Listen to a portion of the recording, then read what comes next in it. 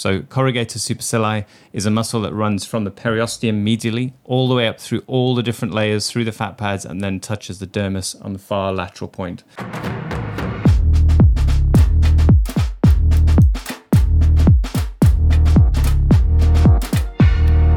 Welcome to the Aesthetics Mastery Show. I'm Dr. Tim Pearce. Hi, I'm Miranda Pearce. And today we're talking about muscles of the face. So I really want to share some of my understanding so that you can become a better injector, make better decisions, explain things better to your patients. And we're starting today with the upper face. So what do injectors need to know about the muscles of the upper face?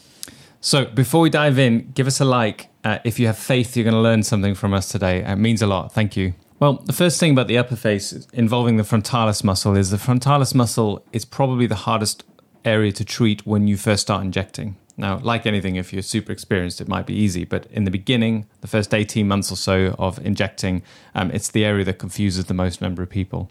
And there's a number of reasons for this. One is that it's highly variable.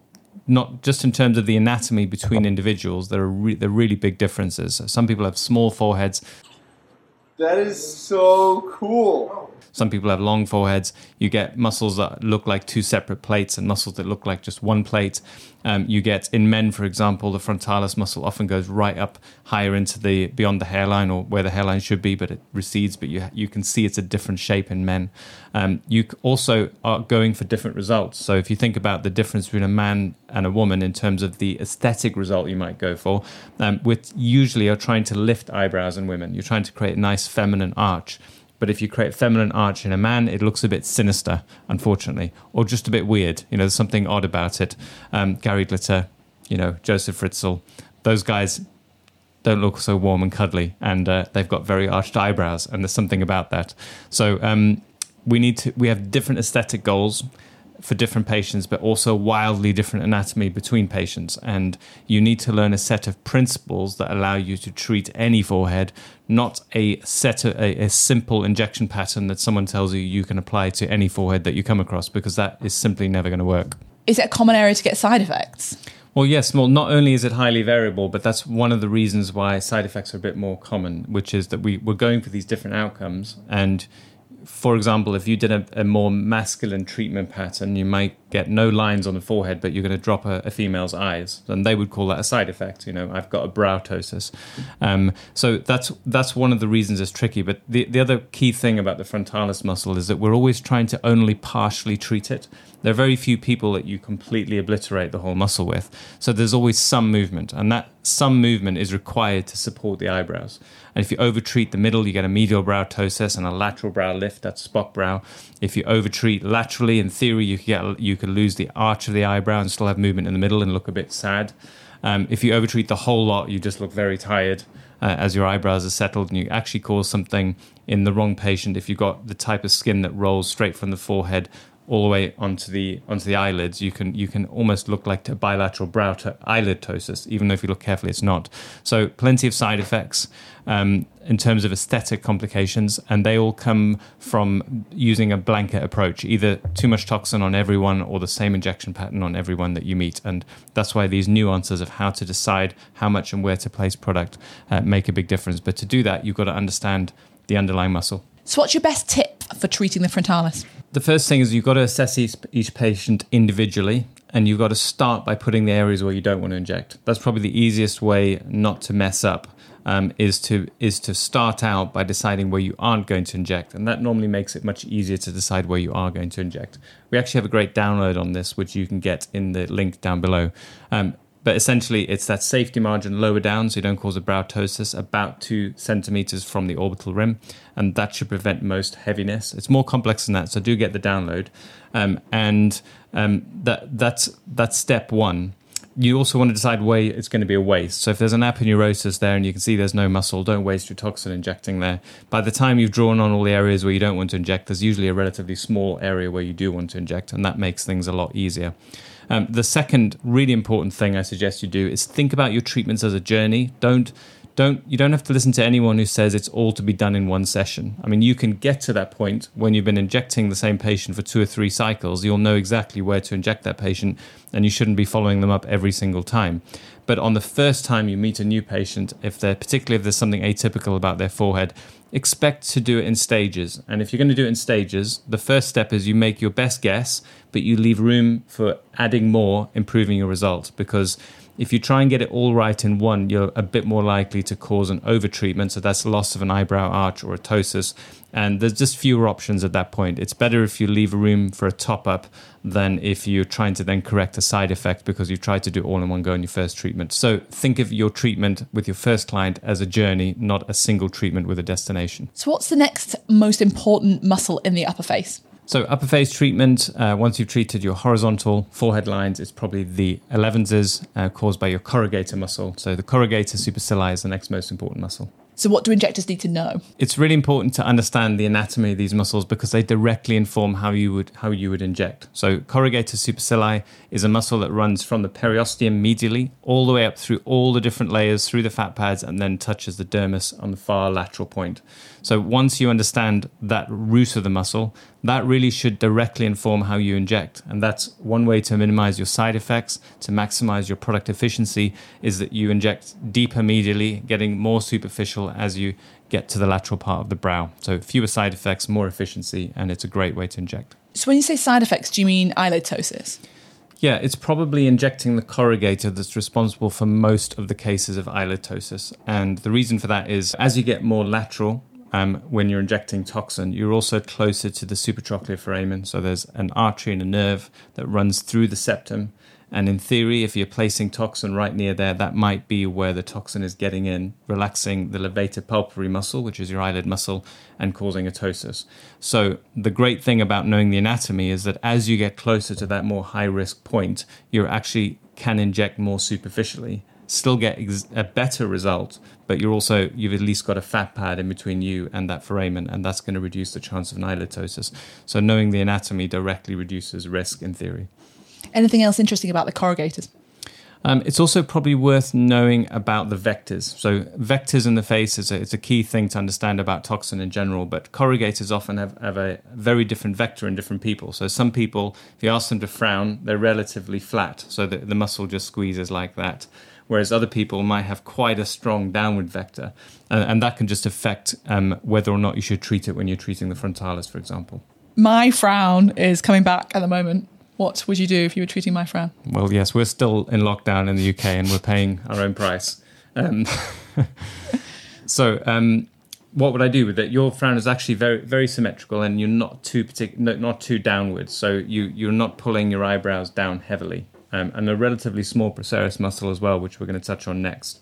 There's nothing complex about it. You probably just have a standard dose. You could probably do slightly less than standard because your procerus is not very strong, maybe 18 units, something like that. Have I got full movement back? 95%.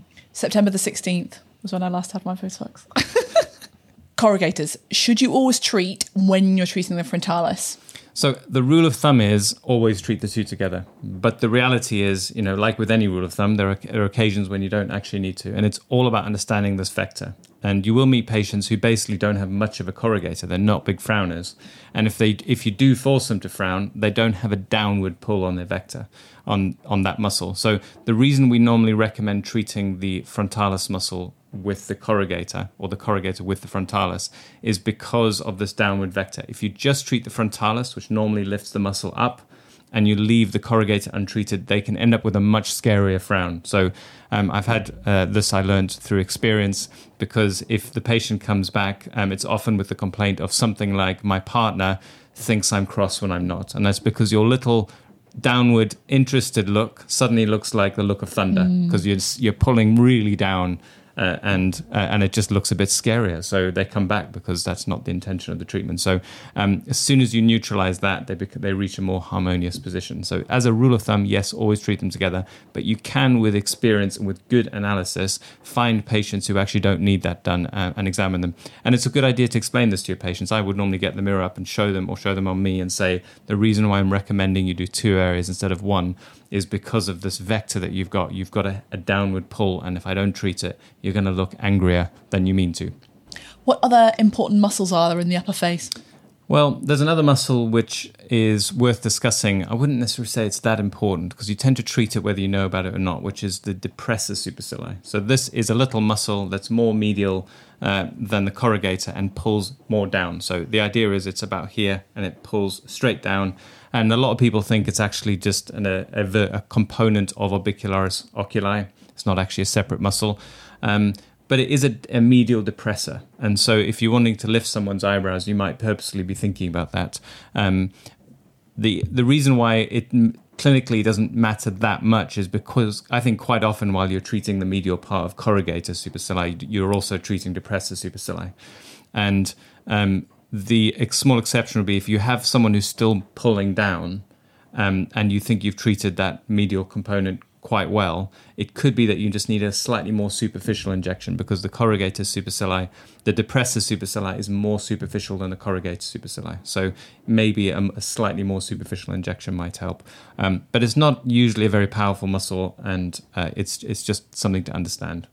What's next in the Hall of Fame of upper face muscles? So there's really one more left in the full upper face, which is the procerus. So this is that medial muscle that runs at the bridge of your nose and usually just pulls the glabella down towards the nose. What do we need to know about procerus?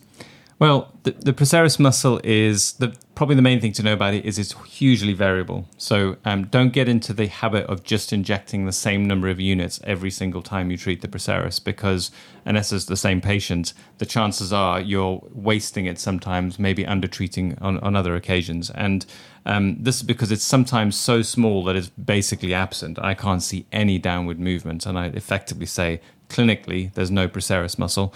And on a small percentage of patients, it's actually the dominant muscle. And this is really interesting to see because it's very different. But you just get that crease that runs over the top of the nose, and it's a complete downward pull, and sometimes very little in terms of corrugator action. So those patients just have a different focus in terms of the dosage that you put in. You might be putting in 12 units in the procerus and very little into the corrugator, but you just need to identify that at the beginning. So there's lots going on with these muscles. How can you tell, without peeling someone's skin off, which is which? Well, the first is just watch them move and ask them to do those movements. So a lot of patients actually can't consciously control all these movements. So a little trick is to either show them a mirror or do the movement to them themselves. Now, this doesn't work if you've had your own treatment, which is an issue for many clinicians. But a lot of patients cannot. The other thing that's quite interesting is that some patients can't frown when they're lying down. It's almost like they're in a relaxed state. And when they're 45 degrees, I can't get them to frown. I need them to sit up, and then suddenly they can do the movement. But otherwise, do the expression to them and ask them to mirror you, and you can get them to do most of the expressions that way. And look at each area on its own, because there's a lot of movement going on when someone starts moving their face. Just look at that one area. And step 2 would be to actually feel it. If you're not sure, see if you can feel the vector. So put your finger on the area that's being treated and see which direction your finger moves, and that can help you identify the vectors a bit better because you can actually feel the pull in these different directions. Any more procerus tips and tricks? Well, one thing I do that's quite interesting is if you're doing a non-surgical rhinoplasty and someone has a little bump that you're trying to correct, sometimes you can see that the pull of the procerus is causing a bend exactly on the part of the nose that's causing the bump to see. So you can correct it with filler, but as soon as they move, there's a degree of movement that restores the bump that you're trying to get rid of. So sometimes I'll do toxin before I do anything else, relax that muscle, and it also gives the toxin basically a more still surface to bed in on, and hopefully it enables it to last a bit longer that way as well.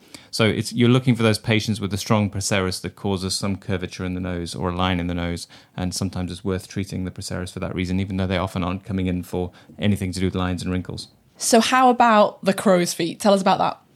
So what you mean is orbicularis oculi is the muscle that causes most of those lines, although some of them could be caused by the zygomatic muscle. But we'll talk about that next week. So this is the circular muscle that runs underneath, very close to the surface, around your eye, underneath the skin.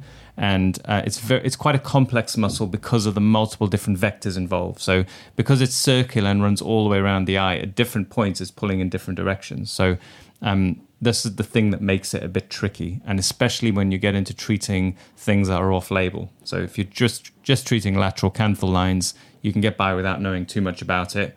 But with experience, you'll start to notice that it's a bit more complex than just relaxing the muscle. So, for example, in a small percentage of patients, if you relax the lateral canthal lines, you'll start to see a medial pull. And that's because the vector was neutralized. There was a relatively neutral vector where you're squeezing just laterally. But as you relax that, you start to squeeze medially. And if you chase those lines, it can get even worse, to the point where every time the patient does a little smile, you get this strong pull medially. That doesn't happen in all patients, but it happens in some. And it's one of the Botox signs that make people look unnatural, is that they have this medial vector because they've tried so hard to treat everything with toxin. And sometimes you need to put less in and find another way of treating it, for example, dermal filler or other modalities. Tell me more about those vectors around the eyes. Why is it so complex?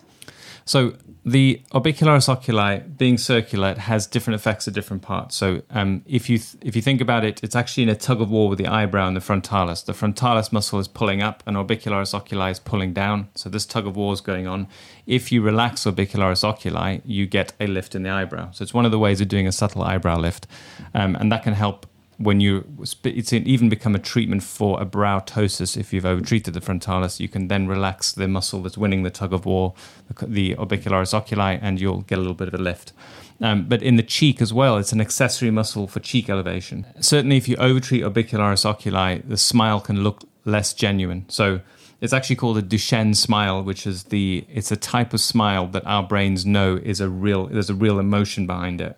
And we can all do the pretend smile, which isn't real. And then when you do the real one, it's slightly different. Now, for most patients, there's enough movement that you actually still get a Duchenne smile. But if you've overtreated it, it looks a bit flat. And that's one of the downsides. But part of that is because the cheek moves less than it would, because it's like the last 20% of a smile is your cheek being elevated by orbicularis oculi. And in older people, it can also even be cause the cheek to look sagged and move medially, and it can actually make them look older. It's one of the reasons why you've got to be careful with toxin in older people, is because it can make the lower face drop a little bit because there's so little support. The muscles are holding everything together.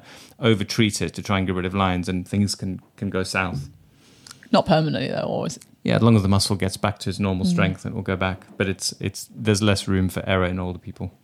Any tips and tricks for this area? Probably from an injector's point of view, the easiest way to improve your technique is to inject more superficially. Something about the rest of clinical medicine means we don't often feel like we're injecting properly unless the needle's at least halfway in, and that's way too far for orbicularis oculi. You can inject with literally maybe 1.5 millimeters. Then you're sitting just on top of the muscle. That minimizes your chance of bruising. And it also means the muscle is almost like a shield for what lies underneath. And if you think about what lies underneath, one of the worst side effects I think you can get from toxin is if you affect the zygomatic muscles, because then each time you smile, you get asymmetry in your smile, which looks like a stroke.